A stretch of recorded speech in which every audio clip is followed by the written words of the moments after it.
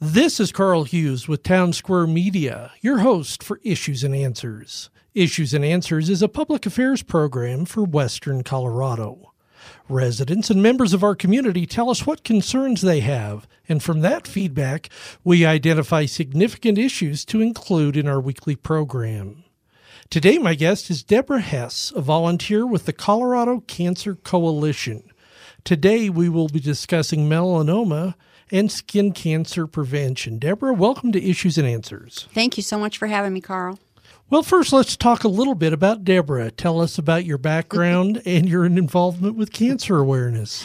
Sure. When I was growing up back in the 60s and 70s, I used to lay out in the sun with baby oil and iodine on an aluminum foil blanket. We didn't know any better back then. And all of that damage resulted in my first melanoma diagnosis in 1999 when I was 39 years old. And I drastically changed my lifestyle, quit going out in the sun, started wearing SPF wide brim hats and long sleeve shirts and eating nutrient-dense foods and everything I could to give my cells everything they needed to overcome a skin cancer cell.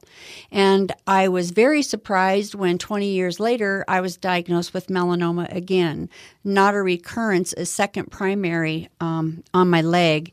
And then 6 months later, I had a squamous cell on my chest, and 6 months later, had another squamous cell on my collarbone.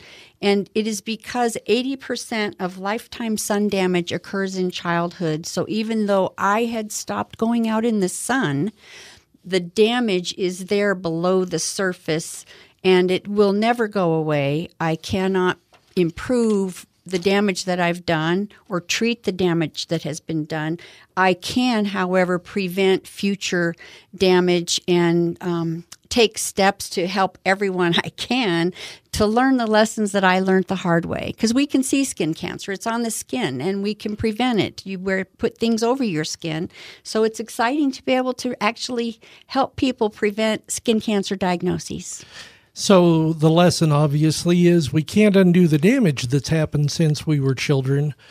Obviously, as you say, we can prevent further damage, and then we can increase our awareness to watch for those moments when that skin cancer may surface. Agreed. Tell us a little bit more about the Colorado Cancer Coalition, who you're a volunteer for, and its work here in Colorado and your involvement with them. Sure. The Colorado Cancer Coalition was formed probably 20 years ago, and I've been involved 15 years. When I was diagnosed, I started volunteering at St. Mary's Cancer Center, and then I was on staff for 12 years. So it is an organization. It's been primarily, unfortunately, up and down the Front Range of Colorado, because that's where all the population is. And I've always been involved, and it's been my joy to bring the voice from Western Colorado and what people in rural Colorado do when they have a cancer diagnoses and the resources that are available to us. And one of the things the coalition has done is prepared a resource directory so that no matter where you live in the state of Colorado, you can go online to coloradocancercoalition.org and you can find out if there's a breast cancer support group in your community or where you would get treatment. And so it's nice to have that one-stop shop. And that has been our goal through the whole thing, is no matter where you live in Colorado, you can go and find out. We have a cancer plan talking about how to reduce skin cancer, how to reduce tobacco and lung cancer and colorectal cancer, and how to help people with survivorship and genetic testing to prevent cancer. So it really is a one-stop shop for cancer education. I firmly believe knowledge is power. It absolutely is. And speaking of knowledge, to increase awareness of skin cancers, and specifically melanoma, May is Melanoma Awareness Month. Now, as I was researching this, I've read that Colorado has the highest UV or ultraviolet index of any state, along with the highest incidence of skin cancer. Is that correct? Yes, it is. Just living in Colorado puts us at risk for skin cancer, and so that is why we have the highest UV index, the highest skin cancer rate, because of our elevation. There just isn't much atmosphere between us and the sun, and so it becomes even more critical to protect your skin. We obviously, as you mentioned, or we had talked earlier about how many days of sunshine we have here in Colorado, which is a blessing. We love that. And so enjoy the sun totally. But while you're out there, take the steps to protect your skin. And in a little bit, we'll be discussing the myths and the errors that we all have in our minds about sunblock, which is really sunscreen, and a few other things as well. Tanning beds and tanning bulbs. You know, we talk about the UV index. Colorado gets all this sun. Colorado with this higher elevation. There's an equal risk from people that are tanning bed aficionados or people that use tanning bulbs at home. Is that right? Yes, it is. And in fact, that's one thing that the Colorado Cancer Coalition is addressing. In the state of Colorado, there are no limits. Anybody of any age can go into a tanning bed and tan as much as they want. And unfortunately, the tanning beds put out false information by saying the tanning bulbs have improved and this is the safe place to get a tan and there's no UV damage. Anything that is turning your skin brown is a carcinogen. The sun and tanning beds are carcinogens. When I was at JUCO a couple of years ago, I met a young lady who was just graduating from high school, and she had a huge melanoma on her chest, the middle of her chest, at 16 years old because she went to the tanning bulb. She thought, I'm going to be smart, I'm going to go get a tan in a tanning bed, and it's not going to cause any damage. And now she has melanoma at her young age. And so there is no safe tan, except I will confess that I use tan in a can. That's my safe tan because I do want to have tan skin, but I rub it on. I use a tint. The sun doesn't do it for me anymore. Right. No UV rays in the spray can. Right. How about our skin types? You know, you hear people talking about, oh, they're very fair-skinned, you know, or they have an olive complexion. Does our skin type have anything to do with our personal risk of melanoma? Absolutely. It all comes down to the level of melanin in your skin, and that is a gift you got or did not receive from your family. So if you are, like you think of the people who have red hair and green eyes and almost white, very pale skin versus someone who is maybe Hispanic or Italian or Mediterranean, they have more melanin in their skin versus someone who is black. They have a lot of melanin, and so very much if you put a Latino person and an Irish person out in the sun at the same time, the Irish person is going to burn first if they don't have any protection. And what that means is that if you are fair complected, if you have blue eyes and blonde hair, you should be wearing a hat and or long sleeve shirts. When I'm out at JUCO, I see 10,000 people a day getting burnt and little children getting bad sunburns, and all of that is preventable. Cover up your skin either with sunscreen every 2 hours, or I have a full wardrobe of SPF hats and long sleeve shirts and pants that I wear when I'm out in the sun. And speaking of hats, I would assume that a baseball-style cap provides you some protection over your forehead and down onto your face, but virtually nothing on your ears. Is that correct? Yes, thank you for bringing that up. When I've taken pictures at JUCO, like guys that have been playing baseball since they were 7 and now they're grandpas, they have like this bill across the front of their face and that's not too damaged, and then around their chin and their jaw there's like this brown stripe where the baseball cap did not protect them. Additionally, if you have sunglasses on, it's kind of making your ears stick out a little bit, and then you put a baseball cap on top of that. You kind of stick them out like flags. And again, one year at JUCO, I had a guy come in who had the tops of his ears cut off because he always wore a baseball cap, and it's also not protecting the back of your neck. So REI has really cute different styles, some that aren't hot, that have filtering to keep down the heat. Some people don't like a hot hat because they get too hot. There are options out there that you can use and protect your face. So besides improving our wardrobe to provide that shade, I think there's a lot of misunderstanding and misconception over sunblock, sunscreen, SPF 1000, which is, of course, an exaggeration. So tell us a little bit first about SPF. What is the level that we need to be at as a minimum? SPF stands for sun protection factor, and really all we need is a 30. If you're buying higher numbers, let's say a 60, it's not double a 30, which logically we would assume that it is. It's not. It's maybe a 35. And so buying the higher 60, 90, 120, yes, it does have some more protection in it, but not the level that you would think. And it's really only been, I think, maybe 5 years, they legally changed the law so that a bottle of sunscreen cannot say sunblock. My hat is a sunblock. Sunscreen is lotion. It's gone in 2 hours. The protection is gone. And so you also need to be looking at the expiration date on your sunscreen. If it's a 30 and it expired 2 years ago, it's now a 20. Sunscreen loses 5 SPFs every year after the expiration date. So that is important to know. People are buying sunscreen, they are doing the right things according to what's on the sunscreen, and then they're still getting a sunburn and they still have damage because they've been given false information. So thank you, Carl, for allowing me to help people understand how to use and buy sunscreen. Also on that note, when I was first diagnosed, I was looking for sunscreen that had titanium dioxide or zinc oxide. Those are the ingredients like we see on lifeguards' noses. It has like metallic flakes so that the sun reflects off of the skin instead of being absorbed into the skin. It is a sunblock. It's also only for a couple of hours, but it is a sunblock. Skin cancer, as I've read in all of my research heading up to this interview, skin cancer is one of the most common forms of cancer, but it sounds like is also one of the most preventable. Agreed. It is very common. And again, as we were discussing, the most common skin cancer is a basal cell carcinoma. That is pretty easy to remove. I've had 2 of those, and it's kind of a scrape. They just scrape out the skin cells there that they can see. The next more dangerous skin cancer is a squamous cell carcinoma. I have also had 2 of those. The surgery for that leaves me with a scar that's about 1.5 inches or 2 inches long. Obviously, the worst, most deadly skin cancer is a melanoma.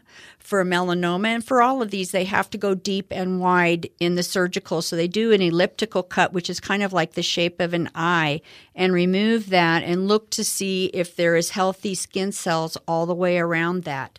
All 3 are deadly if they're left untreated and allowed to grow for years, because like any cancer cell, they don't slough off like they're supposed to. A cancer cell decides that it's immortal, and its job is to divide until it becomes big enough to see as a skin cancer, or until it's big enough to feel in the breast as a lump of cancer in the breast. You need to remove that from the body if a doctor has found that. And I also believe that people deserve peace of mind. If you have something on your skin that has changed or looks different, or it's brand new and you're not sure about it, show it to your primary care physician and let them look and decide if it's something they think that they just want to watch, or if it's something they feel it's nothing at all, we don't need to worry about that. Peace of mind is a big thing. For those that might be just joining us, my name is Carl Hughes, and you're listening to Issues and Answers with Town Square Media.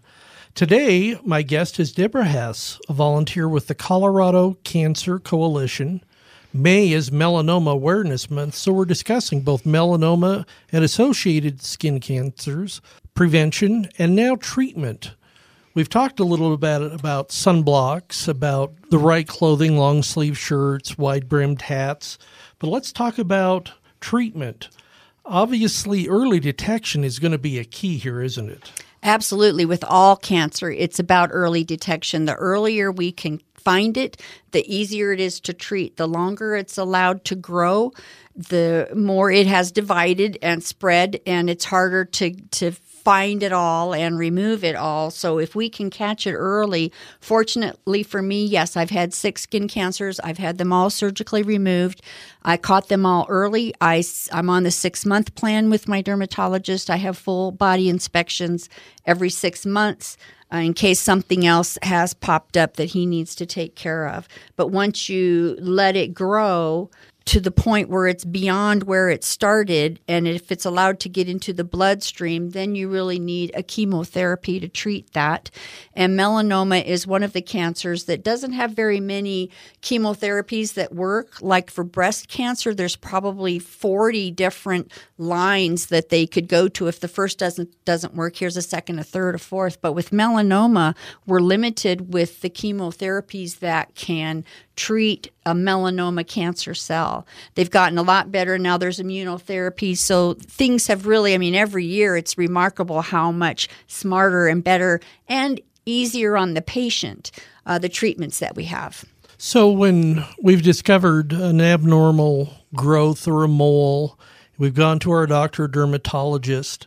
When they go to remove that, I assume through the biopsy, they want to look at surrounding cells. They don't just take a wild guess that I think I got it all. There's actually a procedure to make sure that the whatever form of skin cancer it is hasn't progressed into surrounding cells.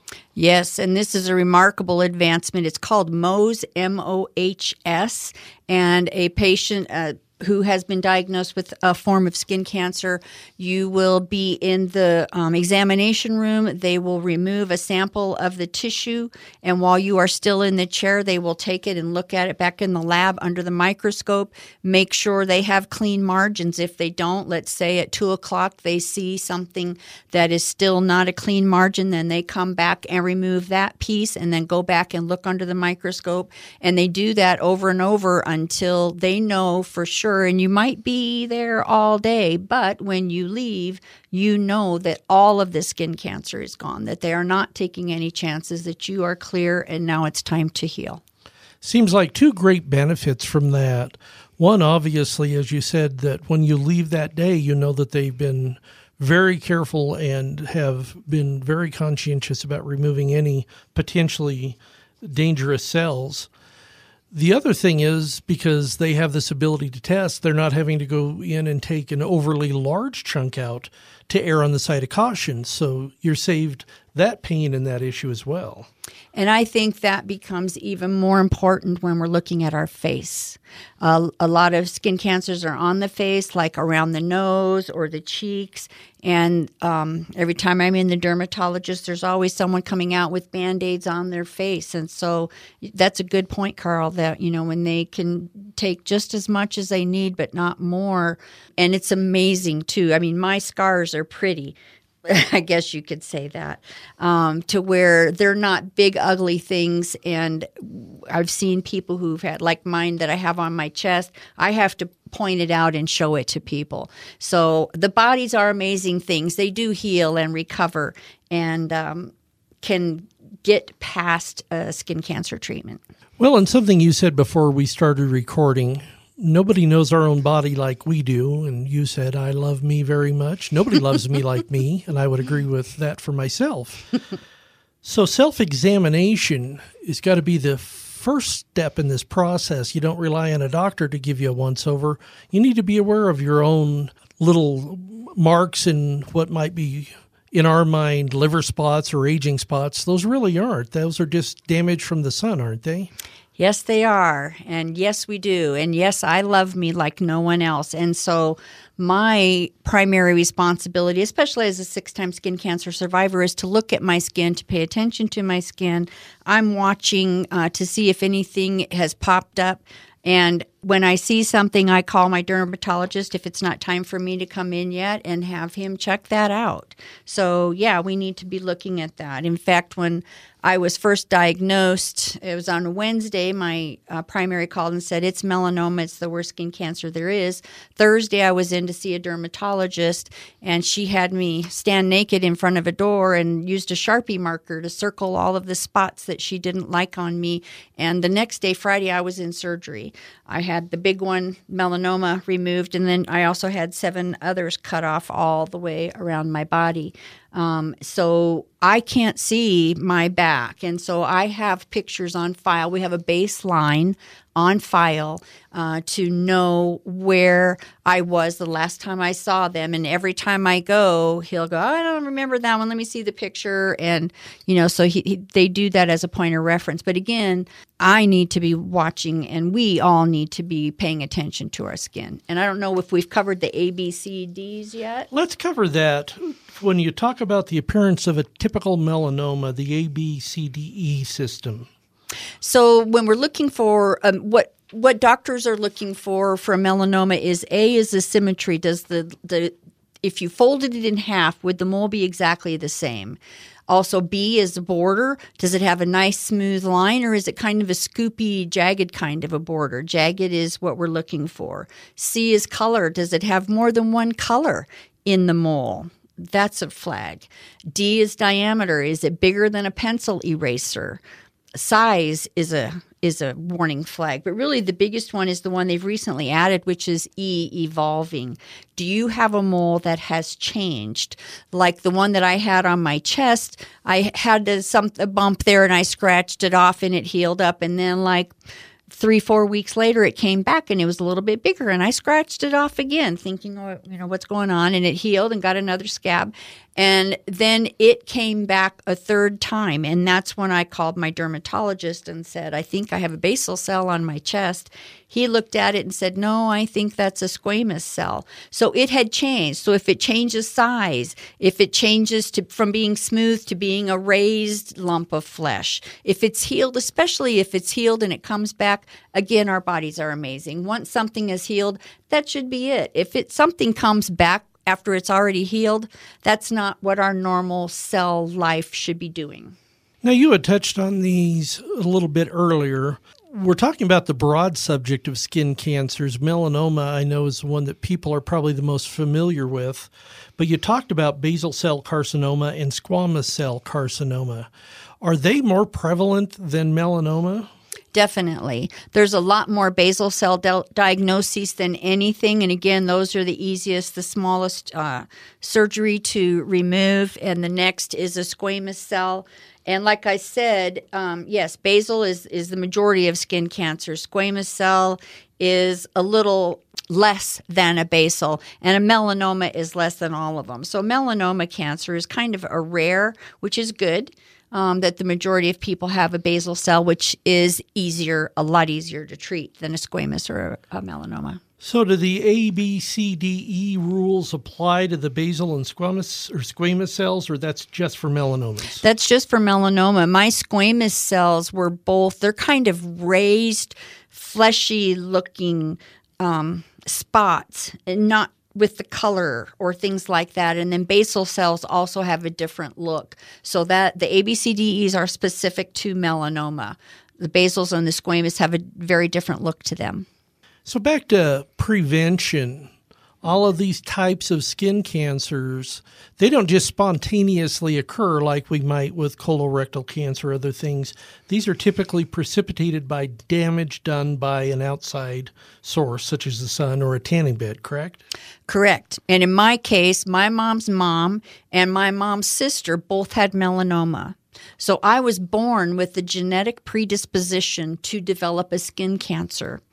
After that, I added environmental damage by choosing to be a sun worshiper, and I love to lay in the sun. I love the feeling of the sun on my skin, and so I did it a lot.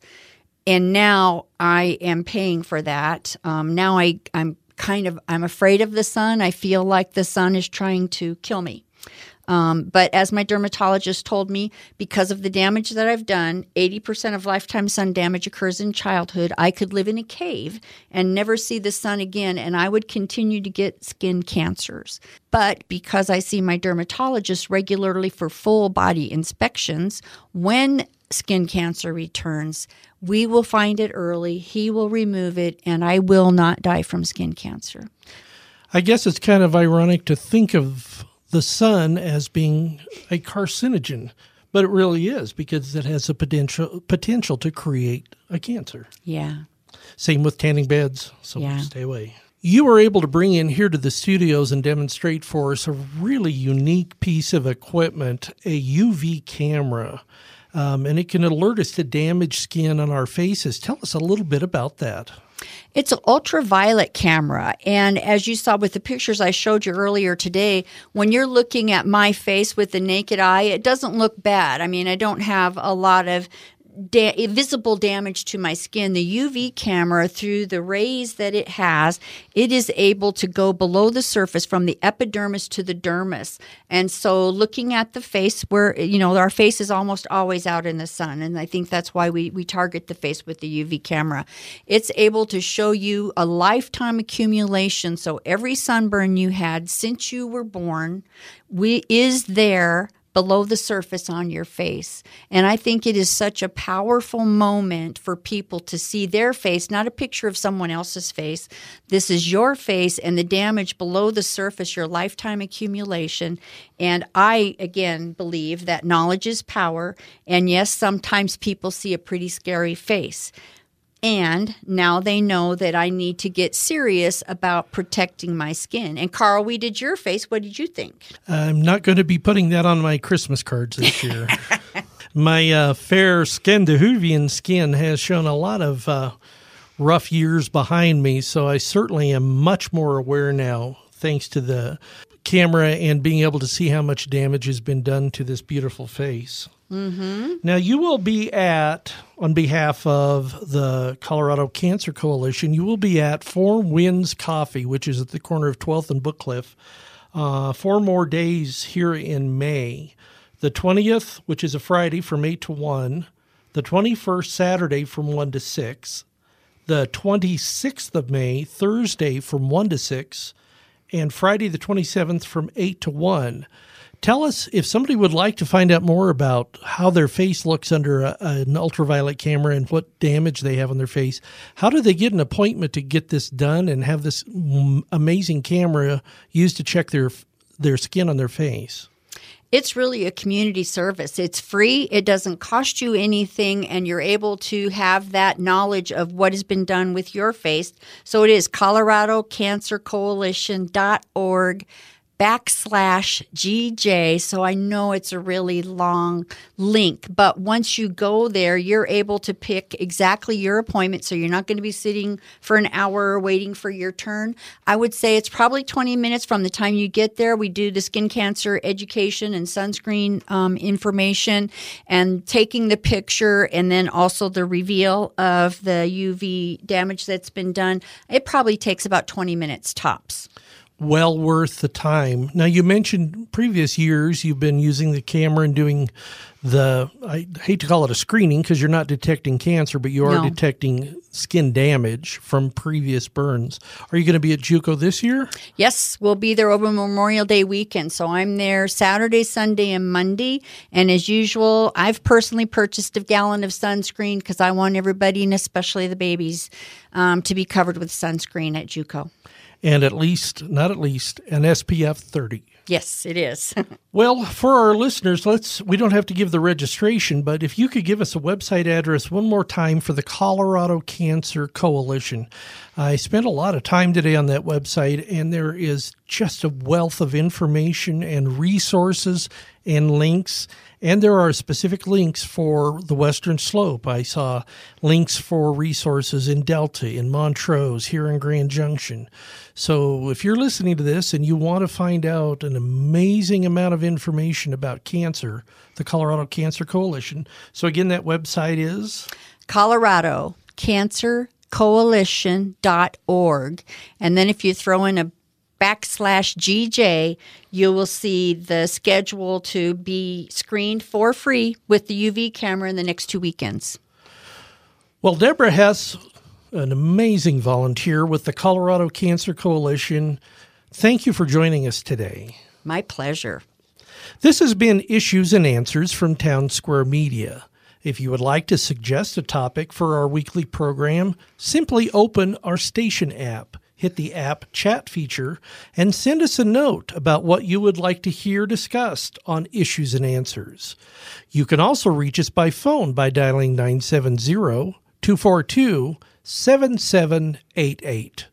I'm Carl Hughes. Join us next week for another round of Issues and Answers with Town Square Media.